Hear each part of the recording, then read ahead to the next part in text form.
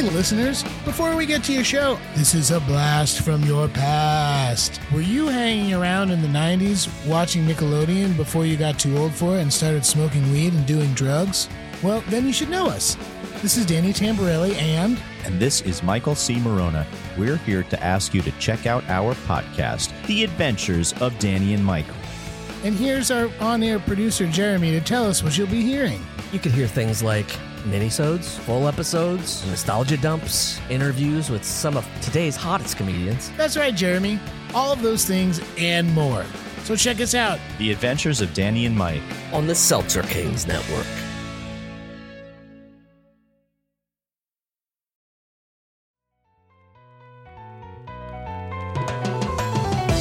You're now listening to The Bradshaw Boys, a podcast where three relatively grown men binge the iconic HBO series Sex and the City. So dust off those DVDs and grab yourself a white wine or even a Cosmopolitan and settle in. Take it away, boys. Welcome to The Bradshaw Boys, a podcast where three guys watch Sex and the City with you. And just like that, I'm Corey Cavan. I'm Kevin James Doyle. John Sieber is not with us tonight, but he is with his wife and child.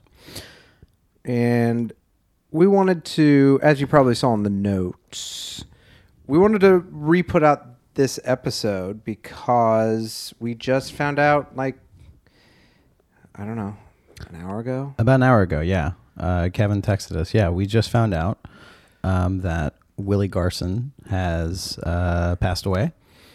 Yeah, and we were just super, it's crazy. It's probably just like everybody else. It's like it's very shocking because he was so young. Mm-hmm. I mean, what did it say, 57? 57 years old, yeah. Yeah. And from the looks of it, it was cancer, I believe. I think so. We said, we just found this out like an hour ago. So that's I read that on one report. I also read that he was thankfully surrounded by family. Yeah. And I read something else that said of an illness. So by the time this comes out, we may know more about what actually happened, but we were talking tonight, and we just figured it would be good to talk briefly right now, and then after we talk for a sec, you'll hear our interview that we did with Willie Garson about a year ago or something like that, I think. Yeah, and it was just like, I don't know. It's weird because obviously we didn't know him, but he was generous enough. We spent an hour and a half with him, and it was like, he was really cool and kind and very funny. Pre-interview, I think, was hilarious. He was like, just making fun of us because we couldn't get. We were trying to get like the Zoom stuff to work. Yeah. We were trying to get him to. We were trying to get him to find some headphones because we were like, this is really more helpful if you can have headphones because of the way it works with the way we record it. And he was like, okay, yeah, sure. And he was going around his house trying to find headphones. And then he was like, I just took my son to college recently. I think he took all the headphones, and we were like, that's okay. And then he was like, could we just do it? And I was like, and we always joke about this. We're like, I'm thinking about how the production needs to happen. I was like, is there any way that you could just find some? And then he was just like, yeah, sure. I'll do it, Corey. and he was a really good sport, but also like really ribbons about it, being like, giving you shit for the next few minutes. No problem. But he was really funny and really nice pre-interview. And then he also joked about the fact that he was like, I'm just here now. I dropped my son off. So what else do I have to do? Yeah. But talk to you guys. Yeah. He's like, thanks for the homework. And yeah, exactly. it was just funny. Like how, I mean, he's like an absolute legend when you look at, people that try and like make it as an actor, and then someone who's literally on every single television show that is on every major network. Yep. And then two hugely iconic roles in White Collar. And I didn't realize the fan base around White Collar until we put that out. How many people were like, Mozzie! Oh, yeah. And yeah, I mean, I guess it's man, between this and Norm Macdonald, it's just been really. Those are two like really unique, beloved people, beloved like in their by their peers, you know. Yeah. And it's just incredibly sad. Our thoughts and go out to his family, of course. And I don't know. It's just all the, puts you in the space of like all the things that whenever death happens. But I guess it's just interesting because I would have never been familiar with his work really if we hadn't done this. So it was cool to get to talk with him and have that hour and a half with him was so much fun. Yeah. So. Well, and it's pretty crazy. I think that we, like he said you'll hear in the interview with him, like you were saying, I don't know if I would have been familiar with his work, but then after talking to him, you realized that you saw him everywhere. Like not just Sex and the City and White Collar, but he's in a ton of movies. Yeah. He was in so many TV shows. And like you said, was like really, not only just like a working actor, but like a working actor who had his own personal style and was really recognizable and kind of was in a specific position with Sex and the City to get to do other shows. So he got to, work on a ton of stuff, and as a result, is in a lot of things, which is great because we get to see him in a bunch of things. Yeah, and he seemed very proud of like kind of his work as like a journeyman actor. There's like famous actors, and he definitely became iconic through these roles. But when we talked about acting, it was sort of just like pretty just like just grinding out, going to work. And sure. And I think that's like a pretty amazing quality for someone in like in Hollywood and in TV to just have that sort of work ethic. So yeah. So yeah, I mean, I guess enjoy this interview, enjoy this like wonderful conversation with this person that is no longer with us, but left such a huge impact on people through his craft of acting. Yeah. And from all accounts, he says a few stories in this, one about September 11th and Sarah Jessica Parker. And he talked to us a little about his family too. And he just seemed to be a very stand-up person, not on screen either. So yeah, that's cool. Yeah. He seems like someone who, and you can tell even just from the posts, that we're going up in social media now, that you can tell that he's someone that had, deep relationships, not only with his family, but also with people he worked with and other friends and stuff off screen. And our thoughts and sympathies go out to all those people, obviously.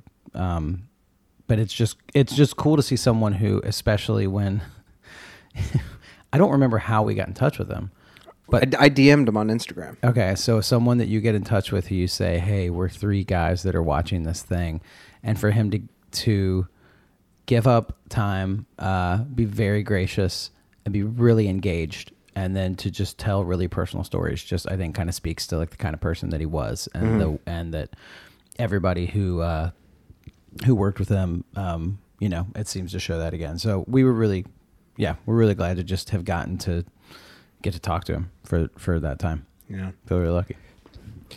All right. Well, rest in peace, Willie. Rest in peace, Willie. Enjoy. Welcome to the Bradshaw Boys, a podcast where three guys watch the way through Sex and the City for the first time ever, mostly. I'm Corey Cavan. I'm Kevin James Doyle. My name is John Sieber. And we are delighted today to be with one of our favorites from the show. Cannot believe we're sitting here with him. Stanford Blatch himself. Ladies and gentlemen, Willie Garson. Yes. Willie, thank you for being here.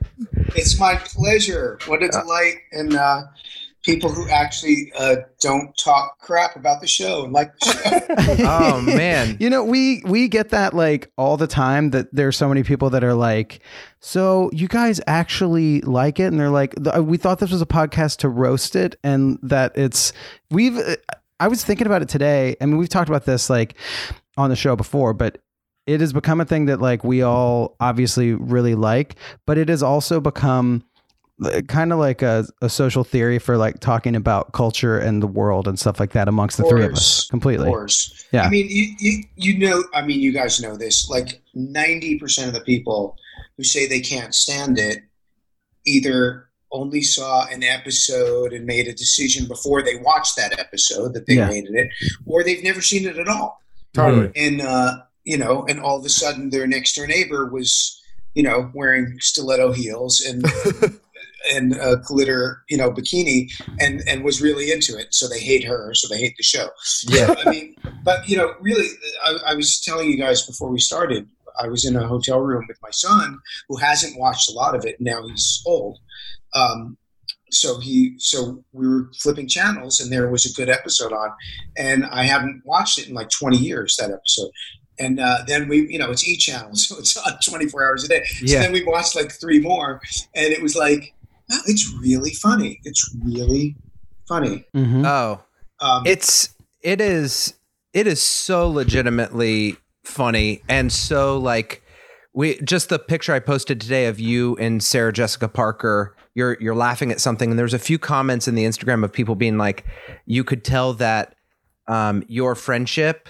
You were laughing as actors. I think it wasn't during it was like between scenes or something, but all the dynamic of all the characters and their interactions and the energy still comes through like 20 years later. Like, I think that it is so dynamic.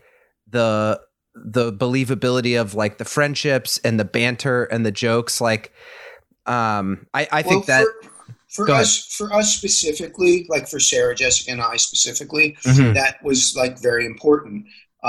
She didn't know, I'm sure if you've read about the show, you might know this. She didn't know that I was up for the role. I didn't know that she was playing the role.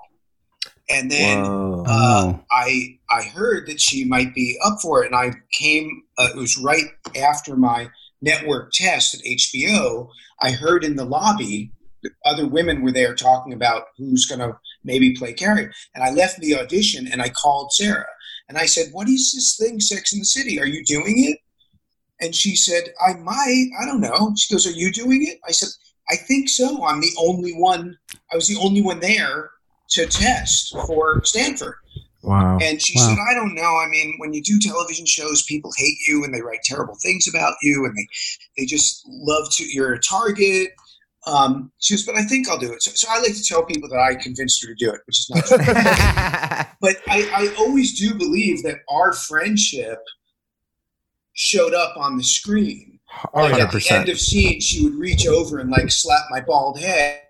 She wouldn't be doing that with some actor who happened to be cast. Mm-hmm. Yeah. And that shot that you talk about that you put up today, Sarah's, you know, right before we'd shoot anything, Sarah Jessica would say to me, tell me a joke. Wow. So you tell the joke, they shout action, and we go because we're in it. Yeah. And that's our friendship. That's not some junkie actor who was hired. Yeah. That's like us hanging out. And, you know, we always say if either of us wasn't on it, we'd be there all the time hanging out with our friend on set in New York. So it was like a double bonus.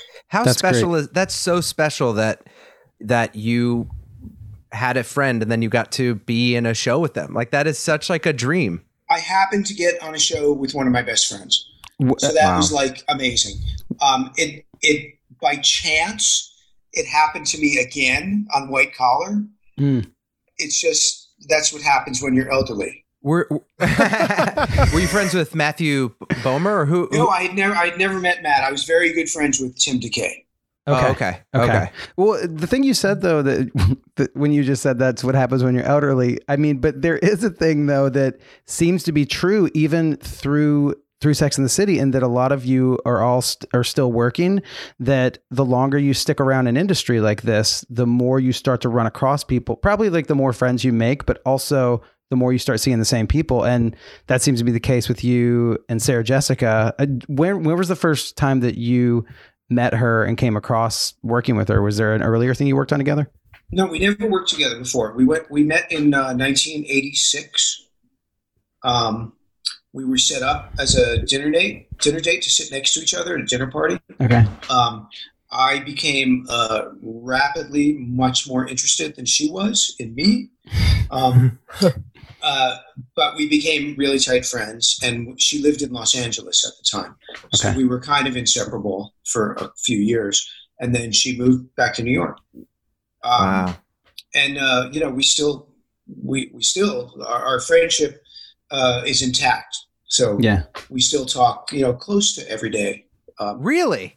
Yeah, we're going on 30 years. That is Wow. wild. How has that changed with technology? Did it start that you guys would actually call each other every couple of days and then you would text, and now it's... I'll tell you the best. Right at the beginning of, this is so corny, right at the beginning of pagers, there was something called Skynet. Yes. Skynet. I remember commercials for that. It was like this, this size too, a rectangular pager, and you flip the top open, and you could write. It had a keyboard, and you could write and send it. The only problem is you could only send it to other people who had Skynet. That is great. For both Sarah Jessica and I, that was like 2 people, and she was one of them. So we would talk. So we kind of beat the game with the technology. We were right on it. The greatest story is my mother was like a real Luddite, technologically just not there at all. And 9/11 happened, and my mother lived downtown, and I'm in LA freaking out, and my brother is in New Jersey, and I'm literally saying like, "Oh, just drive in and get her," and he's like, "You don't understand. Oh my It's not gosh. like you drive into Lower Manhattan right now." Yeah. So we didn't hear from her for 3 days, and Wow. Sarah Jessica went to my mother's building and walked up 13 flights of stairs Oh my gosh. What? and texted me on that stupid ass Skynet pager because cell phones weren't working. Not that my mother had one, but cell phones weren't working. Nothing was working. And she texted me on my Skynet pager, "I'm sitting here having coffee with your mother. Everything's fine." Wow. Oh my gosh. So thank God for the Skynet pager. Yeah, for real. Our That's wild. sponsor for this podcast tonight, Skynet Pagers. Thank you so much for. But I saw Sarah Jessica as Annie when I was 13. When we were Whoa. both 13. Yeah. That's wild. Since we're, what did you filmed like a pretty iconic White Collar set in LA, correct? New York. Oh, it is. Oh, so you're on Yeah, two. Yeah. You're on 2 like epic New York shows. And, What's and, it? and shot. I literally thought that there's nothing possible that we could possibly shoot in New York Yeah. after Sex and the City, and we shot everything else. We shot on White Collar, and it was completely different, and it looked different. Sex and the City was very shot like from here.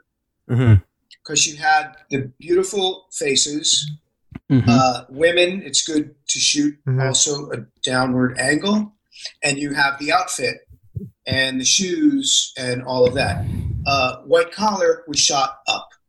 Interesting. Okay. The building, the architecture, all of that. That was the star. So New York was a star. New York was the star of Sex and the City in emotionally. Yeah. Interesting.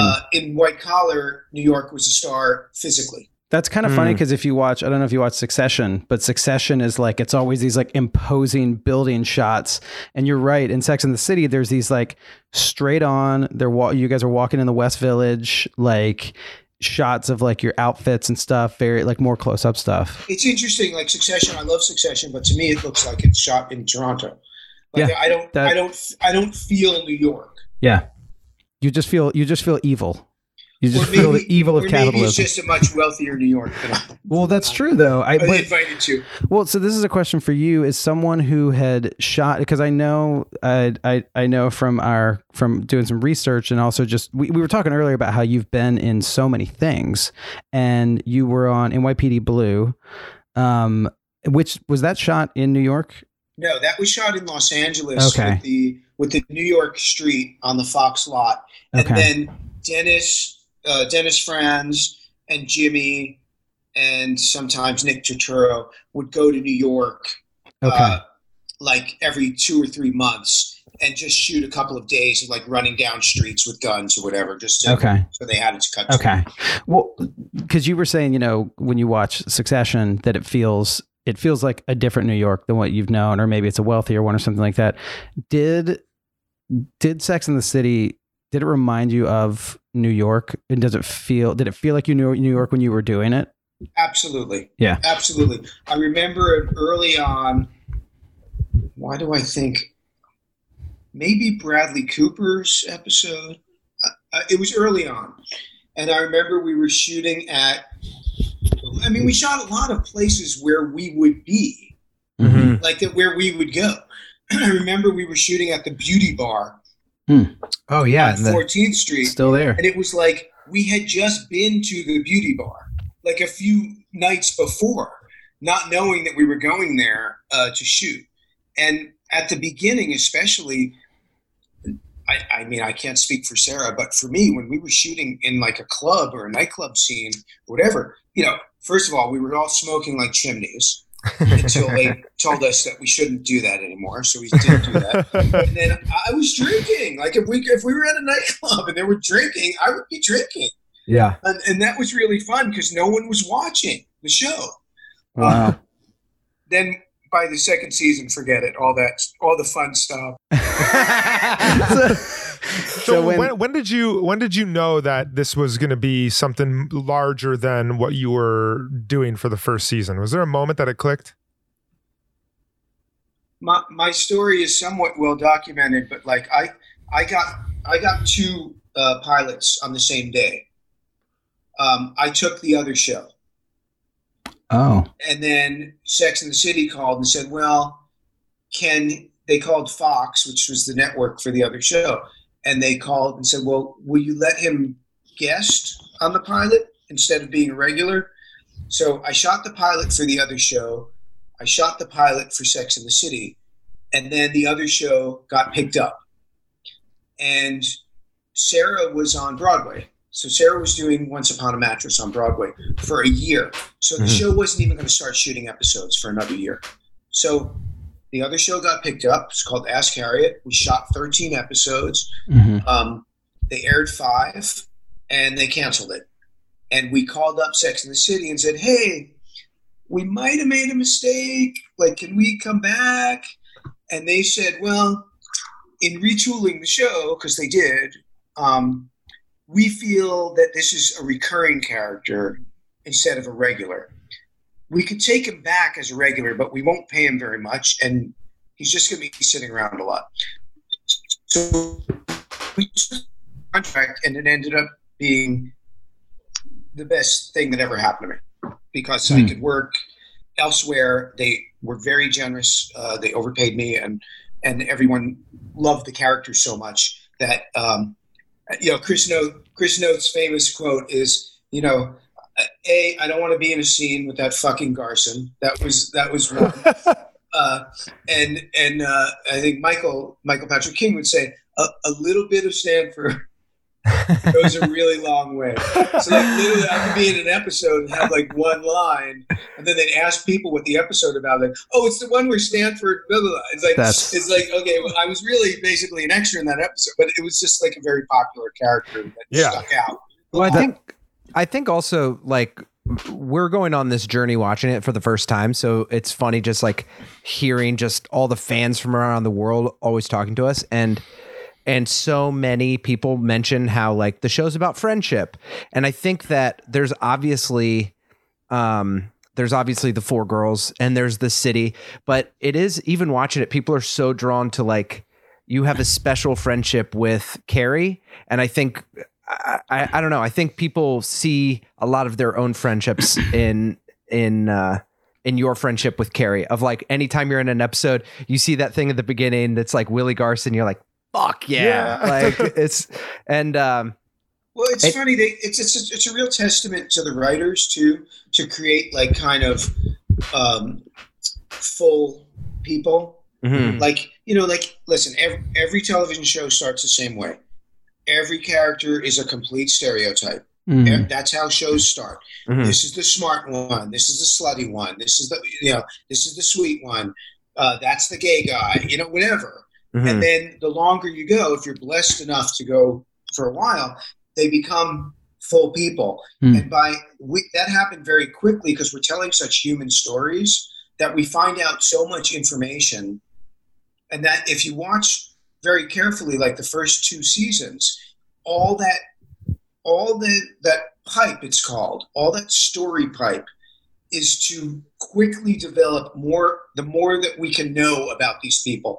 Then once you have that, any one of them can interact with any other at any time. Yeah. And that's how it's done. So we learn about, in Stanford's case, we learn about the rich grandmother. We learn that he has a family. We learn that what he does for a living because he's got a client who's a model, with a big bulge. Like that, so like we learn as much as we can quickly.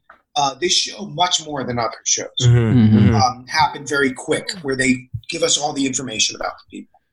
And the Stanford character is also there's a lot of emotions that occur with him, with his dating life, and when he's working through the classified sections. It's not just he's not just the token gay character. You actually are exploring a lot of these human things about him, and I think that really makes him such a genuine, it's a real legit testament character to the writers. I mean, I didn't. How do I say this without getting anyone in trouble? I didn't audition as a flamboyant character. Mm-hmm. When we got to shoot the pilot,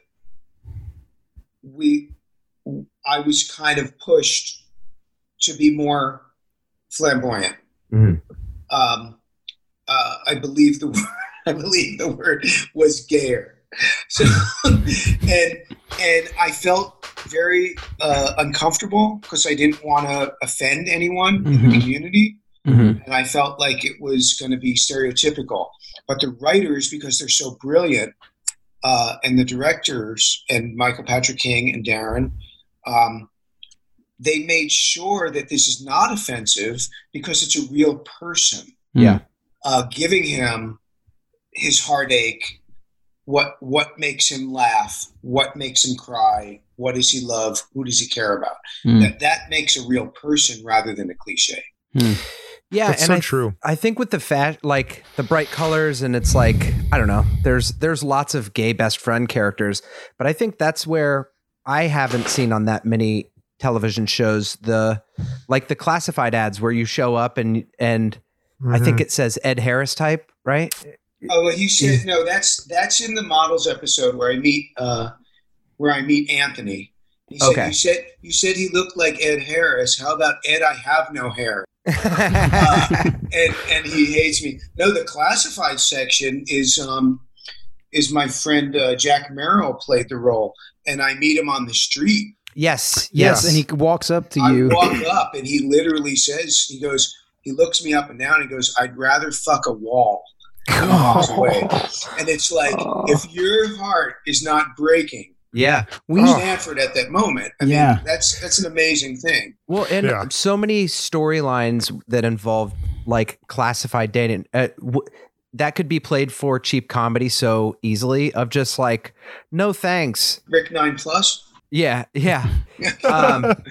But yeah, I think there's like it's the writing and then how you perform it and act in it. There's something about Stanford that people are just drawn to, and is certainly not a stereotype. And for a show that sometimes we interview lots of people on the show, and some people are like, love to bring up the parts that haven't aged perfectly. I don't think Stanford's ever come up as something that has done anything but like age well. And I think that's interesting. I mean, the only thing that has not aged well is that, to be honest, I probably wouldn't even audition for it now. It's inappropriate for me to audition for it.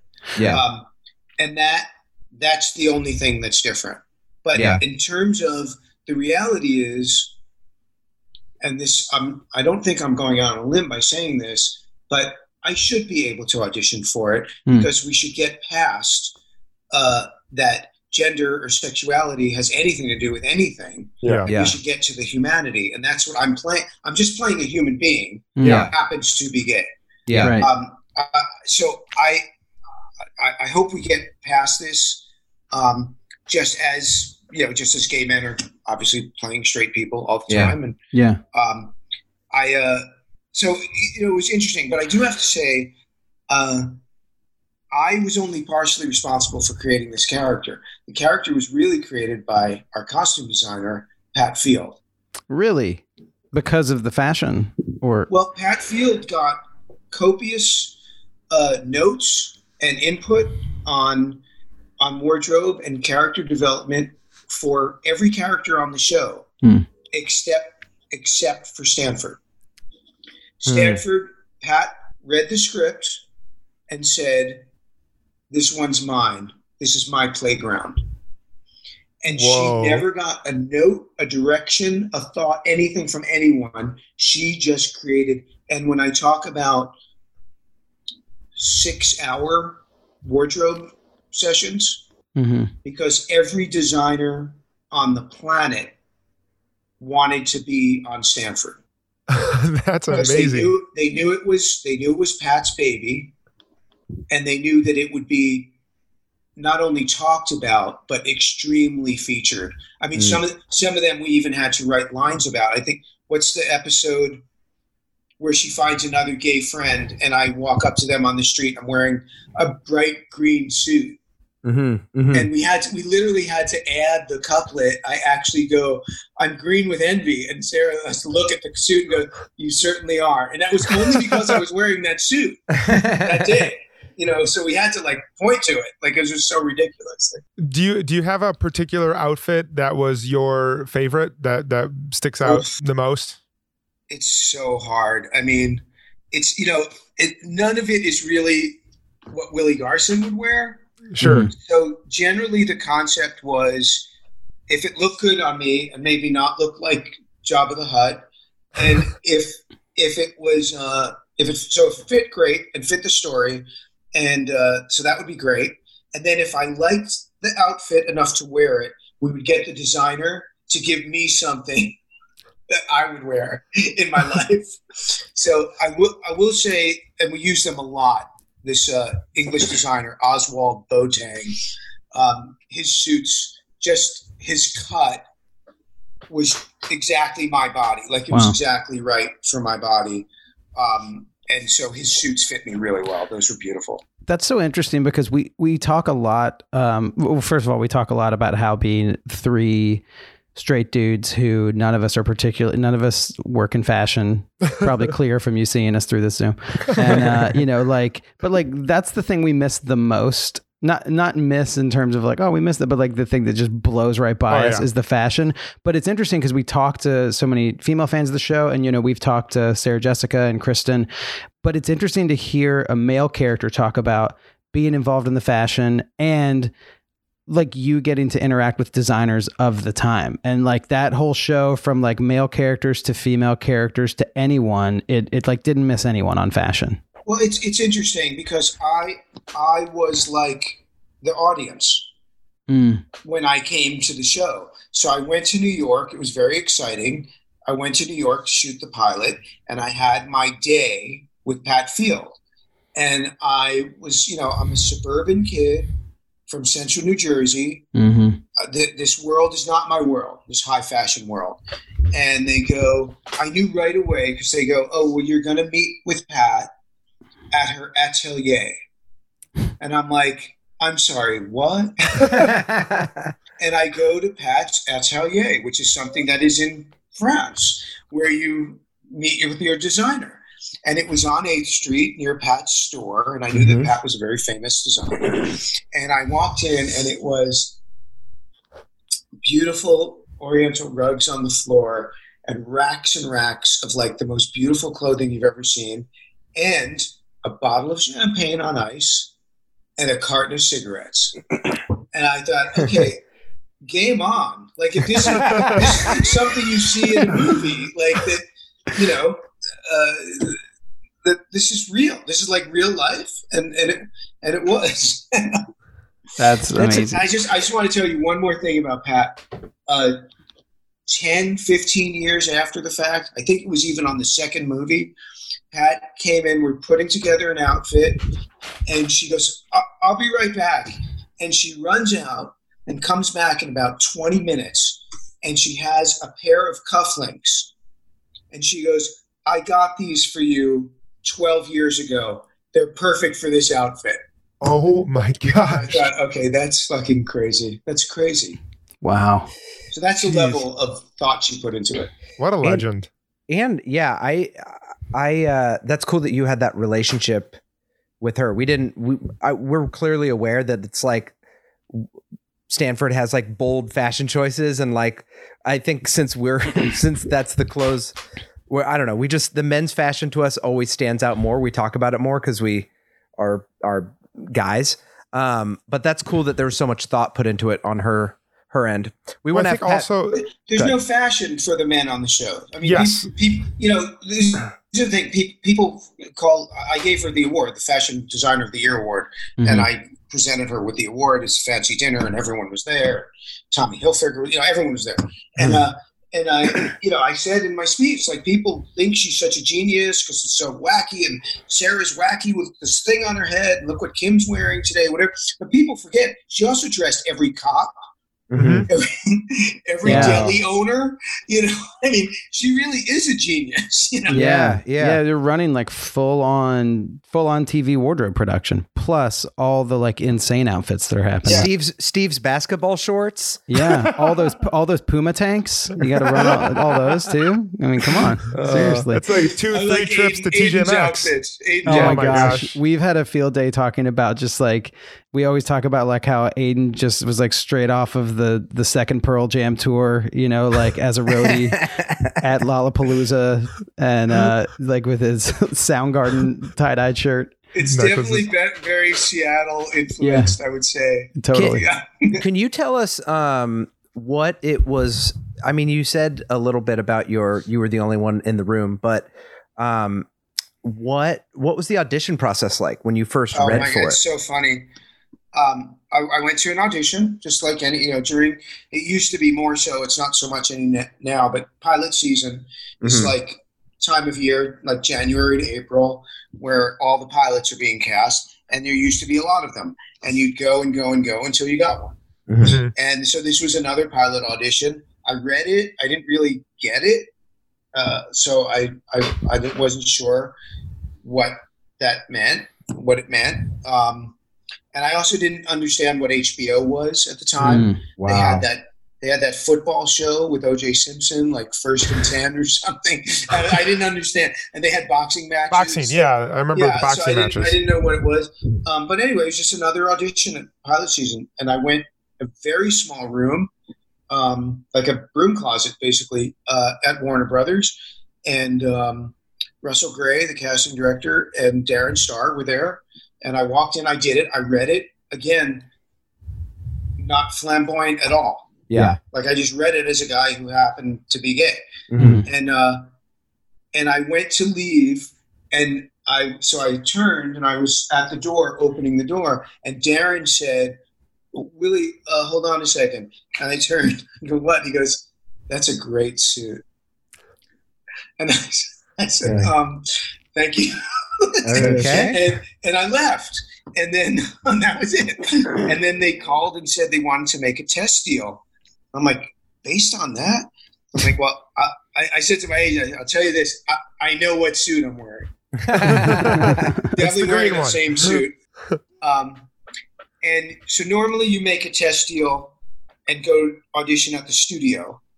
And then when you get past that, then you go to the network. But this was the same. HBO was the studio and the network. So we made the test deal. And I went, and there were all these women at the big fancy, tower in Century City in Los Angeles. And there's all these women for all the other parts are sitting in the lobby. And so I'm just listening to them to hear more about what was going on. This was in the morning, and my audition for Ask Harriet was at 4:00 in the afternoon. Wow. So I went in. I was the only one there for Stanford. which ends up meaning nothing, actually, now that I think about it, because none of the women there got any of the parts. Wow. Yeah. They were willing, I'm sure they were willing to keep moving forward, and looking for more people. But by noon, I think we got the call that I got it. And they said, well, we're going to have to wait because he has another audition. And the other show was for Fox, which was a real network. And it was slightly more money. And I thought, well, and it was truly like the true second lead. I thought, you know what? If I get that one, I'm going to do that one first. Yeah. Yeah. And I did. So. Yeah, it's wild. You've just had such an insane career. Like you've been in what I guess, I don't know if this is too general, but what is it like to you're just like a go-to comedic actor. You've been in fucking like every big sitcom ever, like as a doctor, as this, like, what's it like? We've never talked to someone who's been in 75 different sitcoms, you know? Well, it's interesting. It's not just sitcoms, my friend. Yeah. Oh, I know. But I'm actually, so someone convinced me, and this is not a plug because I don't think anyone's ever going to read it, but as kind of an old-fashioned style character actor, I do like to work all the time, and I also do like every time to be different. That said, so I'm writing a book right now, and it just starts because I have the longest IMDb that anyone knows of. Yeah. So I literally started in 1985, entry number 1, and I just write whatever I need to say about that thing. Some of them I literally write, if you held a gun to my head, I could not tell you what this is. so literally, some of them are like that, but it just goes on, and it's just kind of a journey to keep working. It's funny what you just said, because when I was auditioning for White Collar, there was someone at NBC Universal who didn't want me. And a big executive at NBC Universal, apparently, and I know this from a number of people, stood up in the room and said, listen, we don't really know these other people that well. And Willie Garson is like a warm blanket for the audience. Let's give them that blanket. That's amazing. That's such a compliment. That's such a compliment, though. It's a compliment as long as it's not a wet blanket. Yeah, exactly. Well, like that book is incredibly interesting sounding. Yeah. Keep us updated as to I'm trying to make it very readable, and I'm also trying very hard not to talk shit. Sure. Because that's not the point of the book. Yeah. Well, I tell stories, but I don't go there but I hint that it might have gone there. Yeah. Sure. Yeah. That's great. Yeah, we'll toss that on the Bradshaw Boys book club, and when it comes out, you need to let us know. I'm literally up to 1997, and I'm past page 100 already. Wow, that's amazing. That's incredible. It might be like War and Peace. Like I have no idea. One of my favorite books when I got into acting when I was in high school it's an encyclopedia of character actors called Who the Hell Is That Guy? Oh, that's great. And it's at my apartment in New York. So when I get back, I'll see if you're in it. But it's like all these people that you see and everything. And that's always what I was drawn to. There's like the people that became big stars like Philip Seymour Hoffman and John C. Reilly. And then there's but any character, I would always zone in. I'd be like, Willie Garson. Yeah. But just any character actor that works like you do. I think that book will do really well and will be inspiring too. Okay, well, yeah. I'll spill the beans. Okay. When your parents are out when you're a kid, so you of course route through everything in the house. Like you're looking in your dad's nightstand, you're looking in the change drawer, like you find everything. My father in his nightstand had a sexy book, which literally could not have been less sexy. And the book was called, I'm not making any of this up. The book is called My First 500. And it's written like I'm writing my book. It's literally number 32 through 37 was a basketball team that I met in the Denver area. And then she gosh. describes like whatever happened. And it's like the book is completely asexual as far as I'm concerned. But that's what I based my idea for my book on. That's amazing. That's like a Sex in the City. Funny. That's like a Sex in the City episode that like Carrie meets someone that has a book like that. Someone and then finds they go through that Samantha's whole first thing. 500. Yeah, they're writing down like, okay, that's 371. Yeah, they're like the entire catering staff at my sister's wedding. That's what, by the way, I went online to buy a copy of my first 500, and like a first edition is like $1,000. Wow. I found a paperback copy, no stains. That was like $60 or something. So I have it. I bought a copy and I own a copy. That's great. Kevin and I were looking last night at just the different, because you mentioned you were like, it's not just sitcoms. And it's true though, that like Kevin and I were looking through stuff because it was interesting looking through and seeing things that I remember seeing you in before I watched Sex and the City and being like, oh my gosh, that too. Like there's something about Mary, you being the doctor in that. And then The Rock, being in The Rock. Oh my gosh. Which is crazy. So random. And then like a great one from when I was a kid that I feel like no one's going to remember this, but you were in Quantum Leap, the TV show with Scott Bakula. Well, people will remember because they have conventions of leapers. Yeah. Wow. By the way, that's what they're called. I'm not like making. Wait, That's people that are on the show fantastic. Quantum Leap are called Leapers? No, the fans. Oh, the fans. Oh, the fans are. And I'm a big deal over there. There's a couple shows where I'm a big deal because I'm the only person who did multiple episodes. So like Quantum Leap, I'm the only person who played two different A-guest. Oh, you played on Quantum Leap. Did you play Lee Harvey Oswald on it? I did because the producer says, I think he's full of crap, but he says that that Lee served with him in Korea. Oh my gosh. And that when he saw me in Ruby, was a movie where I played Lee Harvey Oswald, that I was the only one who could play it, even though they had never done it before on the show, repeated someone, but he had to have me. I think he didn't want to have a casting session, is my... the other one is X-Files. I'm the only person who did two X-Files as two totally different guest stars. And then the big one is for those kind of people is Stargate. They love that crap. Like, okay, amazing. so here's a quiz for you. Who's the only actor on Sex and the City who played two different characters? Oh, that's a good question. That's a great question. Because I feel it's this guy. Is it a guy? We're fans of Sex and the City. We're called Sexers, and the Sexers are big fans. It is a guy. It's a guy, and he has a famous father. He's Peter Lawford's son. What's his name? Justin Theroux? Oh no, not Justin. Oh, but that would make sense. There's another guy I feel, but I wouldn't be like an A guest star. It's just like smaller parts. Peter. Justin Theroux played two different parts. He plays a guy who is the mother is the woman. I'm messing all this up, but basically he plays a guy who like has sex issues and his mother is trying to work through them, and their family. Yeah, and their family like talks way too much about it, and Carrie's dating him.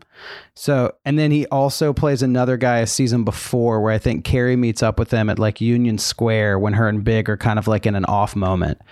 And so it's weird, but then like what happens is when you see him a season later and he's a totally different character, he has shorter hair and he has like wire rim glasses. It's like he's his college self. You know, he's an interesting case, that Justin Theroux, because I don't get Justin Theroux. I'm in a fog because I never know what he looks like. Because he looks different. He looks different all the time. Well, and now he looks nothing like he looked 20 years ago. That's a great point. I mean, like him in The Leftovers, he looks completely different than he did in Sex and the City. Completely different. Yeah, and totally different. I was pretty good friends with him for a minute because he was going out with a dear friend of mine. Mm-hmm. But then I saw The Leftovers and I'm like, is that Justin? Like, that's so weird because he looks nothing like the person I know. Yeah, totally. And I don't mean in like a Mickey Rourke kind of way, like some horrifying surgery.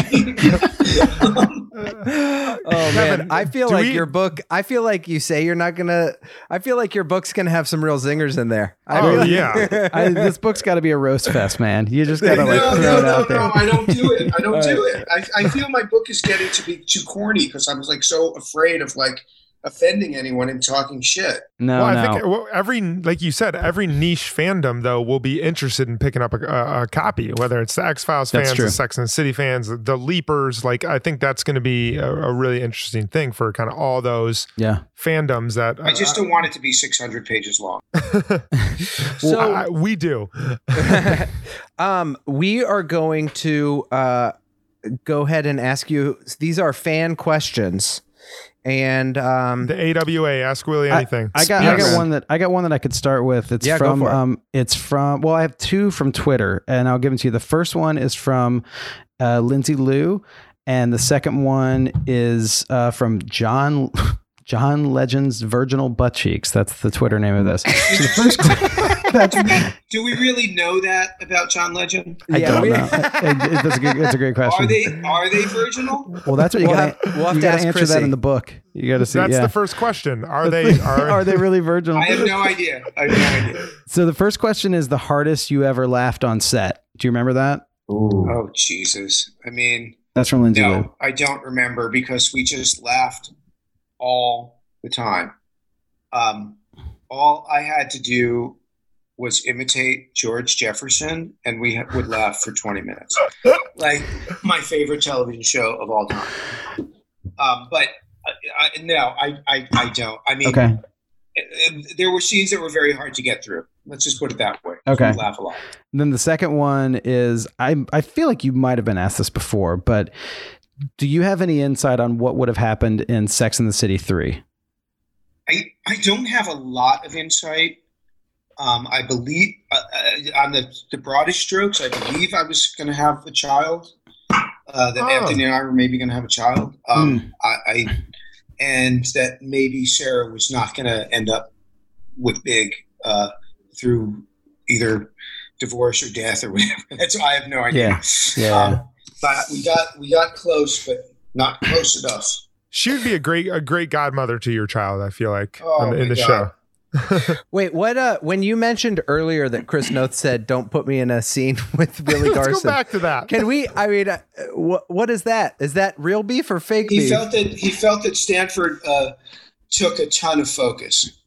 So his concept was that if it was a compliment for sure, but also he wasn't kidding. That if I was in a scene, certainly in one of those fakakta outfits, that no one is looking at anything else in the scene other than me. So that was like a direction of his. Don't give me any scenes with that fucking Garson. Oh my gosh! All right, I took as a compliment. This is from Tina Huddleston. And you'll have to help me with what this was in, but what was it like to film with Liza Minnelli? Well, Liza Minnelli marries Anthony and I, Mario Cantone and I, in the second. What? You get married to Mario Cantone? You know that we haven't finished it yet. No, but we always say spoilers are off the table. Spoilers are off the table. But isn't it crazy that we don't know that, and that's like a spoiler to us? I literally it's been 20 just years? asked my wife that like 3 days ago. I was like, "Does Stanford end up?" And she was like, "I'm not saying anything." Wow. So that is fantastic news. If there was a way to get that, if there's a way to get that spoiler, it's from you. That's amazing. I mean, here's the thing: it's such a huge thing. What an icon and a legend. It's beyond comprehension. And what could be a gayer wedding than to be married by Liza Minnelli? And so much so that once again, like the green suit, I actually had to add a line. So she marries us and she says, I do and I do.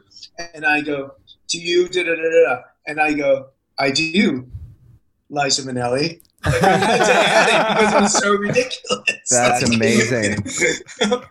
Oh man, I can't wait to see that. Mario Cantone, so good. It's the second movie. It's in the second movie. Okay. Let's see. Also this is not a question, but it says from Country Girl. She says, "Love Stanny." at Willie Garson. I love the episode where he's quote green with envy in that green suit. So, ooh, perfect. Here's the thing. Like we didn't ad lib on the show, but I would sometimes go to Michael Patrick King with a better blow. Like a blow is like the end of a scene, and he would say he fought me on it at the beginning, but then he would give me one take with that. And after a few months of him being on the show, he came to me and said, I realized in editing, I was using a lot of yours. So have at it. So then we became more partners, which is how I like to work. Yeah. And it's not how he came in, but how I like to work. And now we're compadres. So here's this one's really good, especially now that the spoiler happened. But MK Lean said, did you know, and when did you find out in the writing process that you were going to end up with Anthony? No, I did not know, and I never found out in the writing process. Did you? I saw it in the script. Okay. Wow. What was it like when you saw that? Were you like? I was like, really? Because in the first movie, we happened to be in the same nightclub at midnight on New Year's Eve. And we don't have anyone to kiss. That's the whole sequence is about people at midnight. That little montage, and so he comes past me at the nightclub, and obviously we've established that we don't like each other, and I kiss him, and I'm like, so that's where we left it. That's it. And then lo and behold, I read the next script. I'm like, what? Like, what happened to the hot one? The Broadway dancer. Sean. What is his name? Sean? Marcus. Yeah, Marcus that was the male escort.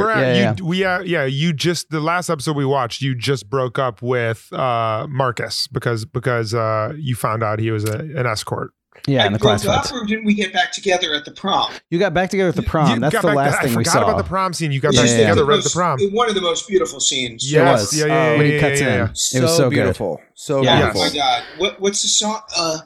Is it I Know This Much Is True? What's it's I don't remember. It's such a great song, and Sarah and I had so much fun dancing at the prom, and it was like that scene is fantastic. That's okay. Great. This might require some Willie Garson improv, but how do you think that Stanford and Carrie met? In your actor backstory, how do you think they became friends? Oh, definitely at a restaurant. Are you kidding?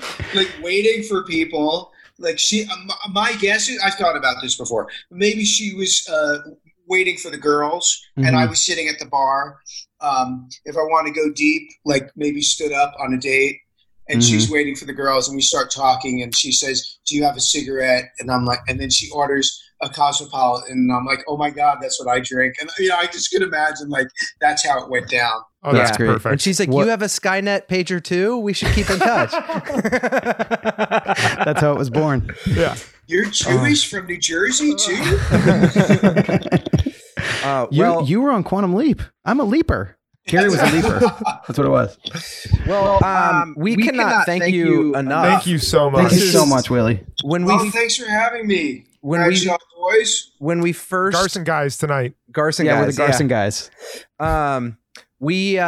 Our dream would be, once things are back to normal, to be able to do some sort of live show out in LA or out back in New York. And I think it's funny. We wanted to do that, and now that there's no more live events, I feel like more than ever we're fiending for being like, when we're able to do some sort of live event again, we would. Have you ever done like a recording on one of the bus tours with those people who go on those bus tours? No. We haven't. There's another podcast that is two hosts from that. I actually I've talked about this on the podcast before, but I used to give Sex and the City walking tours, even though I had never seen the show. I just got offered like a gig and I took it, and it'd be like midway through the tour, people would be like, "It seems like you haven't seen the show." And I'm like, "I haven't." And they're like, "Oh my," and then the girls would get so into like showing me around. I'd be like, "All right, here's where we're going next." That's amazing. Yeah. That's amazing. I mean, my mother, who was like a serial liar, used to work for the Big Apples. The Big Apples is in the mayor's office in New York. And if you're visiting New York, you can call the mayor's office and the Big Apples and say, I want a tour of whatever, financial district, Little Italy, whatever. And they have volunteers who know all about that area.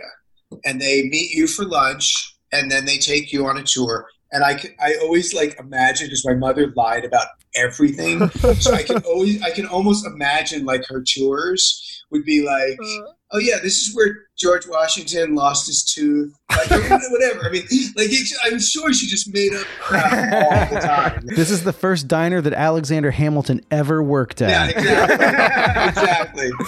That's amazing. That's fantastic. Well, thank you. We are so incredibly grateful for you spending the night with us. We thank you so much. Thanks for having me. It's early here in Los Angeles, so it was nothing. This is part of my work day. That's great. Well, please, when your book is ready, we would love to. Does this mean I have to finish it now? I think you so. Said it out loud? Yeah, absolutely. Yeah, we got to have it for the book club. Yeah, I'm getting back into it tomorrow. Great. Perfect. Great. All right. Send us pages. Awesome. All right, Thank guys, you so nice much. To meet you. Thank you, Willie. Nice meeting you as well. Thank you so much, Willie. We'll see you. Bye now. That was amazing. That was incredible. How are you feeling, John?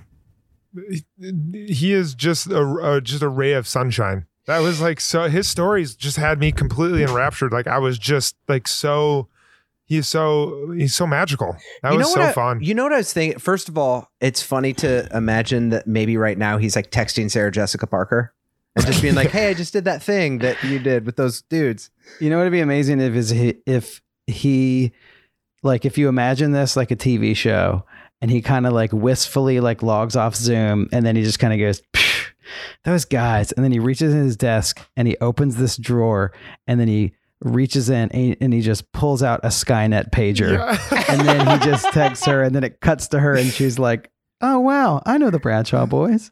Oh, dude, man. She's got it in some like super hidden compartment somewhere in her house. And it's just like the Skynet pager's rigging. It's like the bat phone. What was crazy is like while we were talking, we had beforehand, I had his IMDb, his filmography up, and it's just like name a movie, like name any movie or TV show, and he has been in it. It's like it's actually legit bonkers. I was so embarrassed. I said sitcoms. I was just scrolling through. I wanted to bring up Being John Malkovich and Groundhog's Day because those are two of my favorite films. Yeah, and I was blown. It was like Mad About You, Cheers. Well, it's crazy because I felt like embarrassed when he was like more than sitcoms because I knew that, but it's like also for the era of sitcoms, like he'd be on a list of like most sitcoms, not just most sitcoms, but like the big ones, like the Super Bowl of every sitcom, you know? Well, you're not wrong. Yeah, you're not wrong in the sense that he has been on every sitcom, and then he's also been on tons of TV dramas and in lots of movies. He's been in a million things. It's just wild. It's like, and also his book is just such a great idea. Like, I would definitely read that book. I also, one thing that I thought when, because now, I mean, we've done interviews with Candace, Kristen, and Willie and Ben, first name for all of them. And we've done it with SJP too. But SJP, since it was the quarantine episode, and then the other thing was like a quick rush, that it seems like they're so much wittier and funnier and like snappier than, because they're not acting. It's like, oh, you're high wit, intelligence, and very funny to talk with. Yep.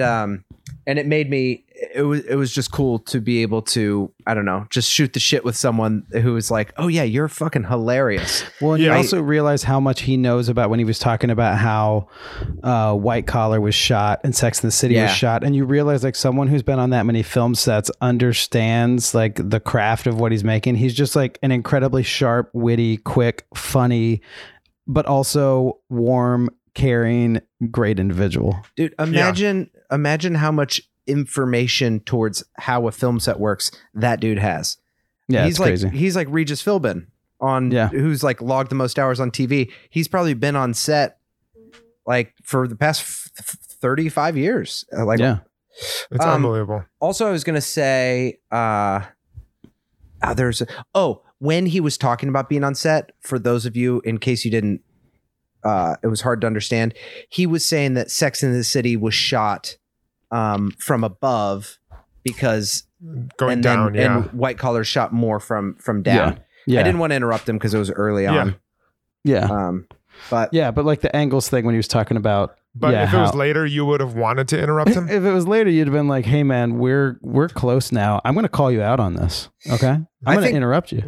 It's difficult for anyone to understand what it's like to just be like, these people are hanging out and, you know, they're not getting paid. Like they're doing, and they don't know what they're getting into. And are you guys stressed? I'm always like stressed. I'm like, is the internet working? Is it recording? And are we going to embarrass ourselves?